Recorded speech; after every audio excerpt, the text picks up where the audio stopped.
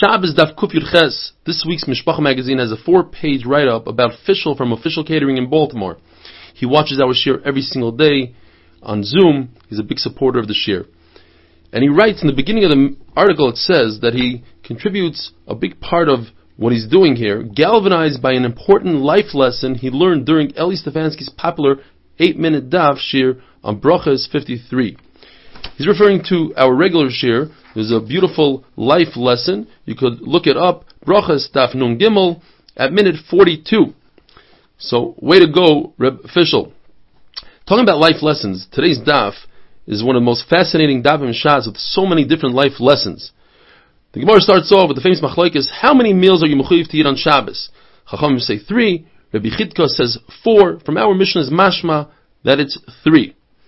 There's a Mishnah that says that if you only have 2 meals to your name, a person is very poor, he shouldn't take from the tamchui, which is the daily tzedakah. If he has 14 meals, that means 2 meals per day, 2 times 7, 14 meals, he has enough for a week, he shouldn't take from the weekly tzedakah. The issue is that on Shabbos you need at least 3 meals, so it should be 15 meals or 16 meals according to Rabbi Chidka. We must say like Rabbi Kiva. Rabbi Kiva has the concept, Asisha bat chachol val titztarach lebriyos. It's better not to take from tzedakah and not have 3 meals on Shabbos. But there's a Mishnah that says that if a poor person is traveling, you must give him at least a kikor bepunyain, it's a weight of a bread, and enough for a bed and a pillow. And then it says, for Shabbos, you give him 3 meals, not 4 meals like Rabbi Chidka. Rabbi Chidka must say that we're talking about a situation where he comes with a meal. And when he leaves, they're going to give him an extra meal, tzedel l'derech.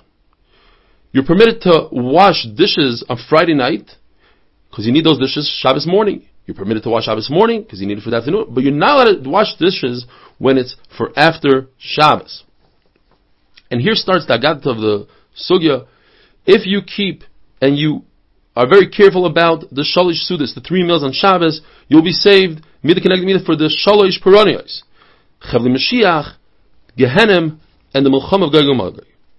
If you're ma'anik Shabbos, meaning you delight in Shabbos, and the Gemara is going to explain what that means, they give you nachlo belimet tsarim, heritage without boundaries, as it says in the pasuk, Os Tisaneg al Hashem, and later on it says Nachlas Yaakov. You'll get the Nachla of Yaakov, not Avram Yitzchak. Yaakov is promised, perhaps the Yom of a Kedma. Says Rav Nachman, you'll be saved Mishibut Golyos, from the oppression of Golos. Rav says they'll give you anything your heart desires. What does it mean to be Ma'anik Shabbos? In those days it was with beautiful dishes of beet dish, or large fish with garlic, every generation and every place with their own food that they're Ma'anik. And if a person can't afford it, even if he makes one small dish of kased harsana, the kavet Shabbos, that is his Einik Shabbos. Rebbe Yochanan says, if a person keeps Shabbos kihil chasai with all the proper halachas, even if he did have a desire like in the generation of Enosh, they'll forgive him, as it says, Ashrei Enosh. And then it says kados mechalaloi. We don't read it mechalaloi, but machul loi. The famous Gemara, if Klal Yisrael would have kept the very first Shabbos, then the nations wouldn't be able to rule over them.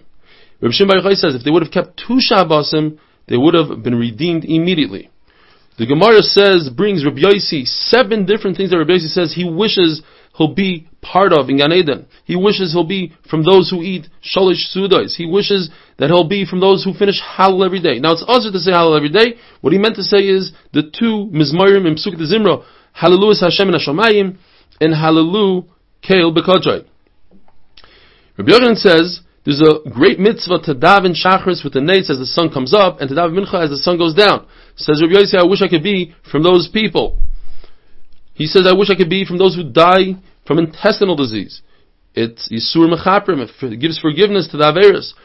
He wishes he could die as he's performing a mitzvah, and he wishes he could be from those who accept Shabbos early and let Shabbos out late.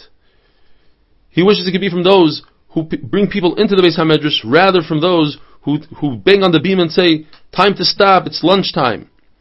He wishes he could be from those who collect from other people money to give out to tzedakah rather than to be from those who give out to tzedakah, because you could come into great trouble by making mistakes and giving tzedakah to the wrong people. He wishes he could be from those who are accused falsely. Like Rav Papa said, I was accused falsely and it wasn't right. It turned out to be wrong. Some explain that Rav Papa almost fell off a ladder, and he asked, why did he have a brush with death? And they said, perhaps he didn't give tzedakah to Haniyim, and he said, that's wrong. Or the famous story where a Goya said, please sit down on the bed, and he refused to sit, and later on they found a dead baby under the bed, but nevertheless they accused him of killing the baby and had to run away. Says Rabbi Yossi, I once had 5 relations where I repeated the relations, and each time I planted an erez, meaning a Goladar, Rabbi Shmuel, Rabbi Lozer, Rabbi Chalafta, Rabbi Tilas, Rabbi Nachman, Rabbi Yossi. These are all sons of Rabbi Yossi. Taisus explains the famous explanation that he meant that he had 5 Yavamas. In other words, 5 of his brothers died, and he had to be miyabim 5 sister-in-laws, and he was only miyabim each one once, and he had 5 sons. And he says, and it's not recommended to do this today and to say this to your wife, but he says, I never called my wife, I always called her a house. What he means to say is that the wife is the main part of the house, she's the keres habayis. He never called his ox an ox, he called his ox a field. I never looked at my bris milah. So why wasn't he called Kadosh, like Rabbeinu HaKadosh? Because Rabbeinu Rebbe, Rabbi Yehuda Nasi, the author of the Mishnah, not only did he not look at the bris, but he also didn't put his hands below his belt ever. Says Rabbi Yossi, I used to get dressed with such sneers that the ceiling is never seen the inside of my shirt. I never contradicted my friends, so if my friends told me, get up and duchen, be a kayan, even though I'm not a kayan, I would get up and duchen. In Lashon Hara, if you say something that can be explained in 2 ways, and you say it in front of that person that you're saying it about, that proves that you're not saying Lashon Hara. Says Rabbi Yossi, I never said something that I had to take it back. And the Gemara says, there were different Amoraim that said, I excelled in a certain mitzvah, and that should be my sechar. Like Rav Nachman said, I excelled in 3 meals on Shabbos. Rav Yehuda said, I excelled in Iyun Tefillah, having Havana by davening. Rav Bavunu Bereder, Rav Yishua said, I never went Daled Amos without a head covering. Rav Sheshes said, I was extremely careful with tefillin. Rav Nachman said, I was extremely careful with tzitzis. Rabba said, Rabba was very careful with tzitzis to the point where he was once on a ladder and one of the strings ripped. He refused to move until he was able to replace the strings. Abaye was very careful that he would make siyum for different Talmidei Chachamim that finished Masechtes. Have a wonderful day.